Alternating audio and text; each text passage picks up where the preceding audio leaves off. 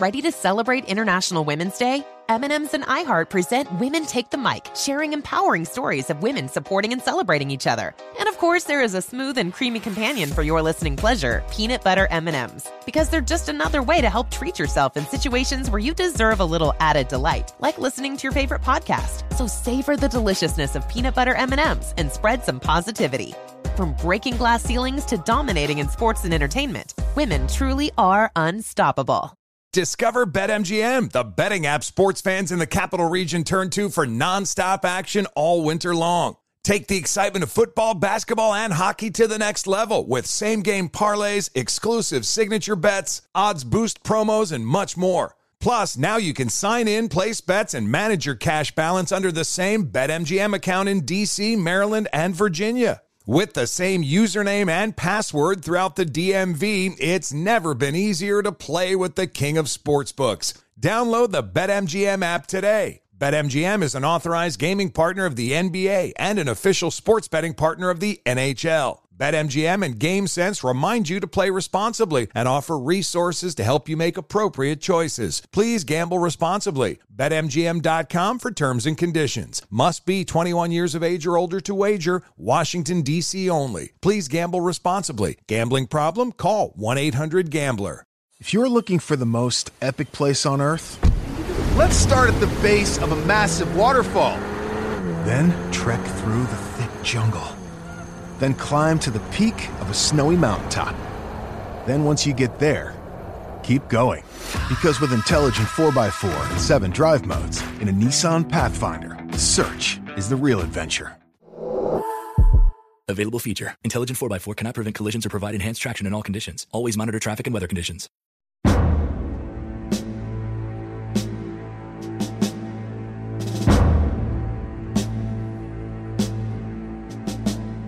And we continue here with Our American Stories. On the morning of September 11th, 2001, Peter Braxton was the first military pilot in the air over the burning Twin Towers. It was his first day on the job, and this is his story. Here's Peter. My name is Peter Braxton from upstate New York, originally Rome, New York, a little town. There was a base there called Griffiss Air Force Base, and my father was in the Air Force, and I guess this is where the story begins. My father, sat me down when I was 15, and he had this kind of father-son conversation, and he was, a man of few words, but he said, hey, you should serve this country before you enjoy this country. You will look back on your service fondly. And I was 15. I didn't know what that meant.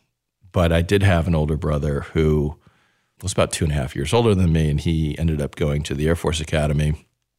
So I'm guessing at this point, he must have had this conversation with him a couple years prior. And so now it was my turn. And I think out of maybe laziness, I just applied to the Air Force Academy, followed my brother there. I got into a number of other kind of Ivy League schools out east. And my brother, I remember telling me, you should probably go to Princeton or you should go to Yale, but out of respect for your father and his wishes at that point, I think I was like, okay, well, I guess I could do that later. It was a good experience having a sibling there because he was going to look out for you. And it's tough school. I graduated the Air Force Academy in 1999. I was shuttled off to pilot training, joint specialized undergraduate pilot training at Laughlin Air Force Base, Texas. I never wanted to be a pilot. I always wanted to be a doctor. My brother is a neurosurgeon. And again, to his wisdom, you could always be a doctor. You can never fly again. This is your window. You have to. If I were you, I would go fly. And so I show up to Laughlin, I think it was April 2000. And it's a hyper-competitive environment. These are alpha people. They're very, very bright. They're athletic. They're patriots. They're officers. And it's a hyper-competitive environment, but it's also a weirdly cooperative environment. In any event, I graduated, distinguished graduate of my class. And at the time, the number 1 graduate picks first, and the number 2 graduate picks second, and the number 38 graduate picks last. And I was getting homesick. My brother was at the University of Pennsylvania in medical school. I'm from upstate New York. The closest active duty Air Force base was McGuire Air Force Base, New Jersey. I picked the base, and then I picked the plane, the KC-10 extender, which is mid-air refueling. Its primary mission is power projecting and bringing the fight to the forward edge of the battlefield. And that could be a fighter package. It could be bombers. It could be coalition aircraft. And I started that training, I think it was May of 2001. Well, I graduated Saturday, September 8th, 2001. I mission planned my first mission on Monday, September 10th, 2001.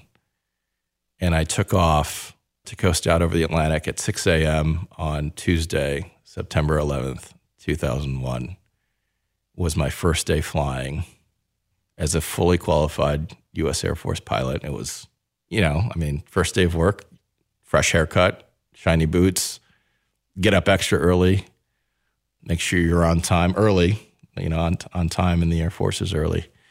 And I remember mission planning the day before with a gentleman who was notorious about taking out the brand new lieutenants who just graduated. And, he was ready to kind of beat on you and stress you out and make sure you knew that it wasn't over. It was just getting started. So, it's not necessarily like the Navy where everyone's got a call sign, but everyone does have nicknames. And, we called him the Silver Fox. I was 22 years old, and he had a full head of gray hair. And we took off and coasted out over the Atlantic, not too far off the coast of Atlantic City. And everyone remembers, if you don't, a clear blue, glassy, perfect September day in the Northeast in New Jersey. And then we got a radio call from NORAD, North American Aerospace Defense, call sign Huntress. And I remember thinking, this is impossible. Like, NORAD is located in Colorado. How are they contacting me in this UHF frequency? But they know my call sign.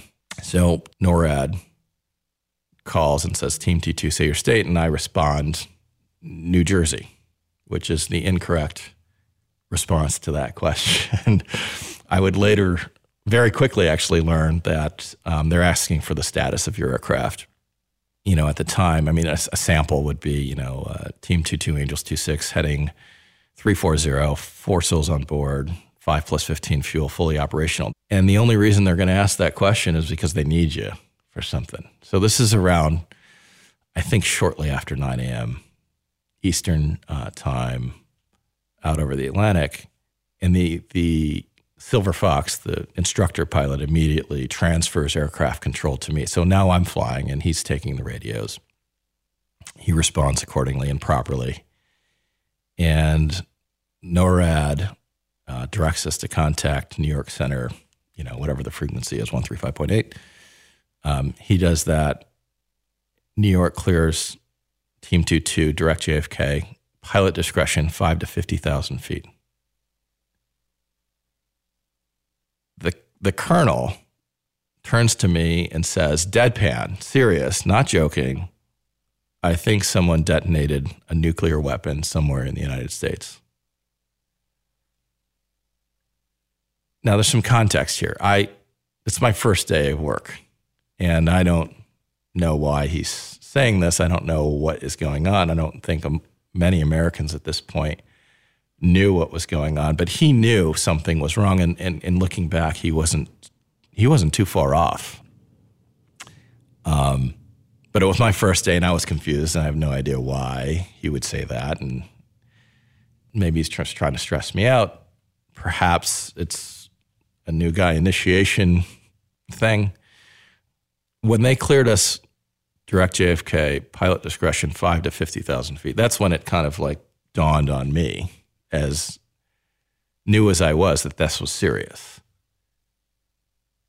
that could only mean that all of the airspace was clear. You don't give somebody pilot discretion to climb, descend, turn left or right at their discretion unless there's nothing else there that they can, quote unquote, hit or interfere with.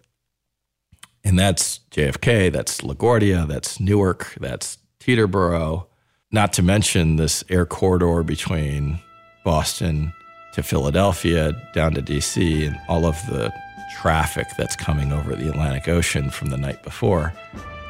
All of that stuff has got to be out of there for them to give that. And that's when it kind of like dawned on me, something was wrong, and this is not something that the colonel could make happen for fun. And you're listening to Peter Braxton recall his first day as an Air Force pilot and getting that call from NORAD and that pilot discretion to fly between 5,000 and 50,000 feet altitude. In other words, clear skies, not a plane in sight. And that's when he understood something serious had happened. By the way, if you know that area, there's JFK, Teterboro, LaGuardia, and Newark, all within maybe 25 miles of each other. Throw in Philly and Boston. And that has never happened in American airspace. It's his first day on the job. When we come back, what happens next? Peter Braxton shares his story here on Our American Stories. Are you ready to share some joy and celebrate International Women's Day? M&M's has partnered with iHeart for Women Take the Mic, treating you to the most uplifting and empowering stories of women supporting and celebrating each other. And of course, there is a smooth and creamy companion for your listening pleasure, peanut butter M&Ms, because they're just another way to help treat yourself in situations where you deserve a little added delight, like listening to your favorite podcast. So grab a handful of that creamy deliciousness. Kick back and spread some positivity into the world. From smashing glass ceilings to breaking records in sports, on stages, and at the box office, women are crushing it in every way imaginable. And with peanut butter M&Ms by your side, relax and keep listening to Women Take the Mic podcasts as you dance your way through inspiring stories, share laughs, and savor the deliciousness of peanut butter M&Ms and the unstoppable force of women. Happy International Women's Day. Hey guys, Mario Lopez here to tell you the national sales event is on at your Toyota dealer, making now the perfect time to get a great deal on a dependable new SUV like an adventure-ready RAV4. Available with all-wheel drive, your new RAV4 is built for performance on any terrain from the road to the trails. And with plenty of passenger and cargo space, plus available tech like wireless charging, you and your entire crew can stay connected. Or check out a stylish and comfortable Highlander with 3 spacious rows of seating for up to 8 passengers. And with available features like the panoramic moonroof, you can sit back, enjoy the wide-open views with your whole family. Plus, both RAV4s and Highlanders are available in hybrid models, so no matter your style, you can drive efficiently and save on gas. So visit your local Toyota dealer and check out amazing national sales event deals on RAVs, Highlanders, and more when you visit biotoyota.com. Toyota, let's go places. What does it take to run a small business? Heart, smarts, and the nerve to risk it all in the face of adversity. Listen to The Unshakables, the new podcast now available from Chase for Business and iHeart. It features real stories from real small business owners who take you through the turmoil, triumphs, and quick turns that help their businesses break through. Learn more at chase.com/business/podcast. Chase, make more of what's yours. Chase mobile app is available for select mobile devices. Message and data rates may apply. J.P. Morgan Chase Bank, N.A. member FDIC. Copyright 2024. J.P. Morgan Chase & Company.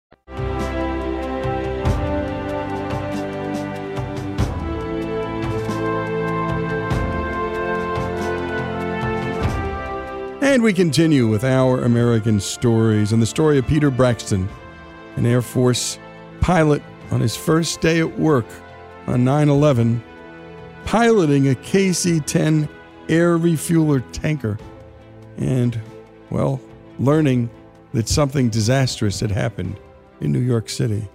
Let's pick up where we last left off. So, I'm flying now, so I look out the window. I'm in the right seat, and I'm from upstate New York. I understand and am familiar with the geography of New York City, Manhattan, Long Island. I have family in Queens. I can see the smoke. I see the smoke, And, we're asking, of course, what's going on, they either don't know, they don't want to tell us. And it's kind of irrelevant at this point because we're an instrument of national power. And we just need to execute the job. We need to do what they tell us to do. And so I look down, I see the smoke, and the only thing this is embarrassing, that I could think of at this point was I remember being a kid watching the 1989 World Series between the Oakland A's and the San Francisco Giants. I think it was Game 3, live, and there was an earthquake, and there's bridges collapsing, and there's smoke rising from San Francisco, and there's fires, and obviously they canceled the game, and I was like, oh my gosh, I did not know this. I did not know that New York was in a seismic zone. I just thought that was a San Andreas or a West Coast thing, but New York City, I thought it was built on bedrock, and this wasn't going anywhere. It must have been an earthquake. People will ask if I saw the towers collapse, and I must have, but I was vertical. My perspective was bird's eye. I was above New York, not horizontal. I didn't know it was the World Trade Center. I saw the smoke. I saw it was southern Manhattan. And just then, I think I was kind of snapped back to reality, because up next to our wing pull these 2 F-15 Eagles fighter jets armed with bombs, missiles, JDAM, Sparrows, AIM-9, whatever. I'd just never seen it before. The ultimate irony, you spend all this time in the military, most people never see combat. And in the U.S., you're not typically seeing you'll see fighter jet, and it's fun to watch, and they do flybys, but they're unarmed. They won't have these missiles on them flying over a stadium. You could destroy Philadelphia with one of these things. And, here I am a couple hours into my first flight, and these jets pull up, and we are all of a sudden doing an operational mission, giving them fuel. They come in low left, they take the fuel, they climb high right, and they are armed to the teeth. And it's like a movie. It was like a movie. They were peeling off, flipping upside down, and flying back to New York. And so all of the fighter jets that you saw flying up and down the Hudson, the East River, patrolling New York, and they had their specific mission and orders. I refueled all of those jets. And of course, the sun had set, and the smoke was still going on, and some of the lights in New York were coming on, and the bridges were lighting up, and we still didn't know what was happening, what was going on, but we were there, we're doing the mission, and then I remember the other KC-10 coming, and what we'll do typically is we'll transfer as much fuel as we can and reserve as much fuel as we need to get back. And I remember being put on like a 45-mile final approach, and we're flying straight in, we land, we pull into parking, and I hop out of the seat, and I go to the door, and we open the door, and we have these air stairs, and I'm greeted at the door by an airman wearing a helmet, a flak vest. He's got an M16 at the ready, and he's, sir, I need to see your ID. And I just remember thinking, okay, we're back. What happened? Isn't this jet enough identification for you? Like I'm one of the good guys. And, obviously I didn't say that, but I showed him my ID. He's doing his job. He did an outstanding job. That's his job.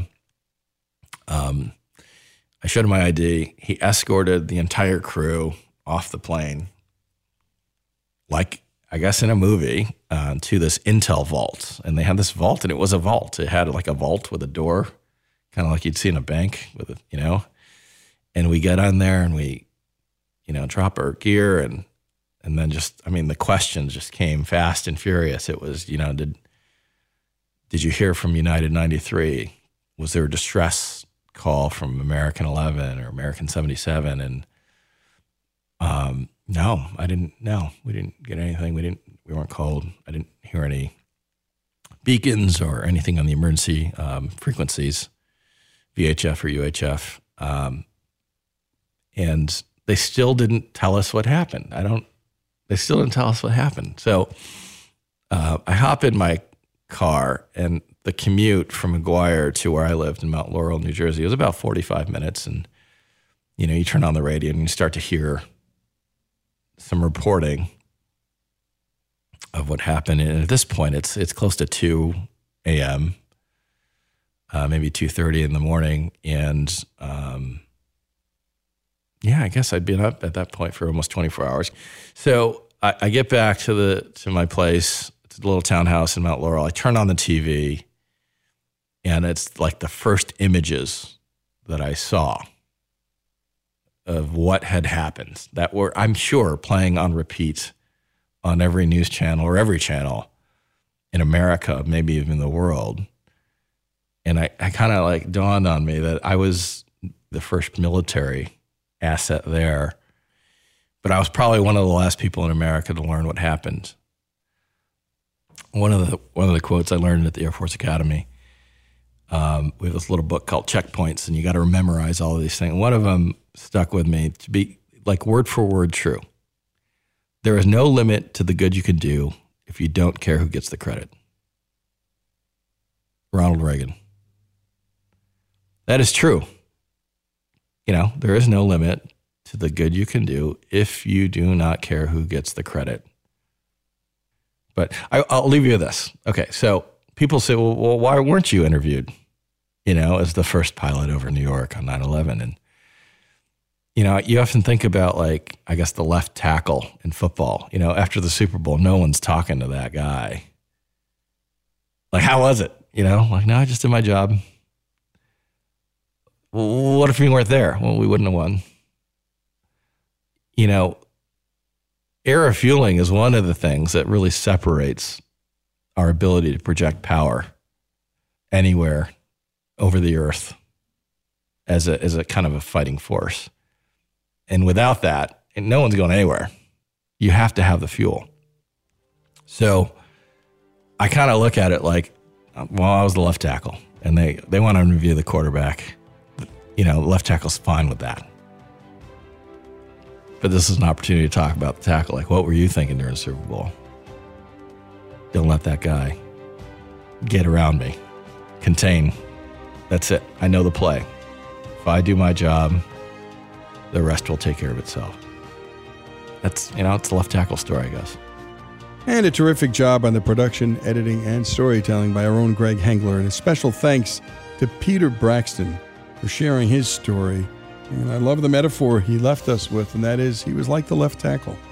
He was doing his job, and we got to hear a very different perspective because of it, and what a job he had to do. And it's true, without air refuelers, America can't project its air power across the world. And so, yes, the pilots get the headlines.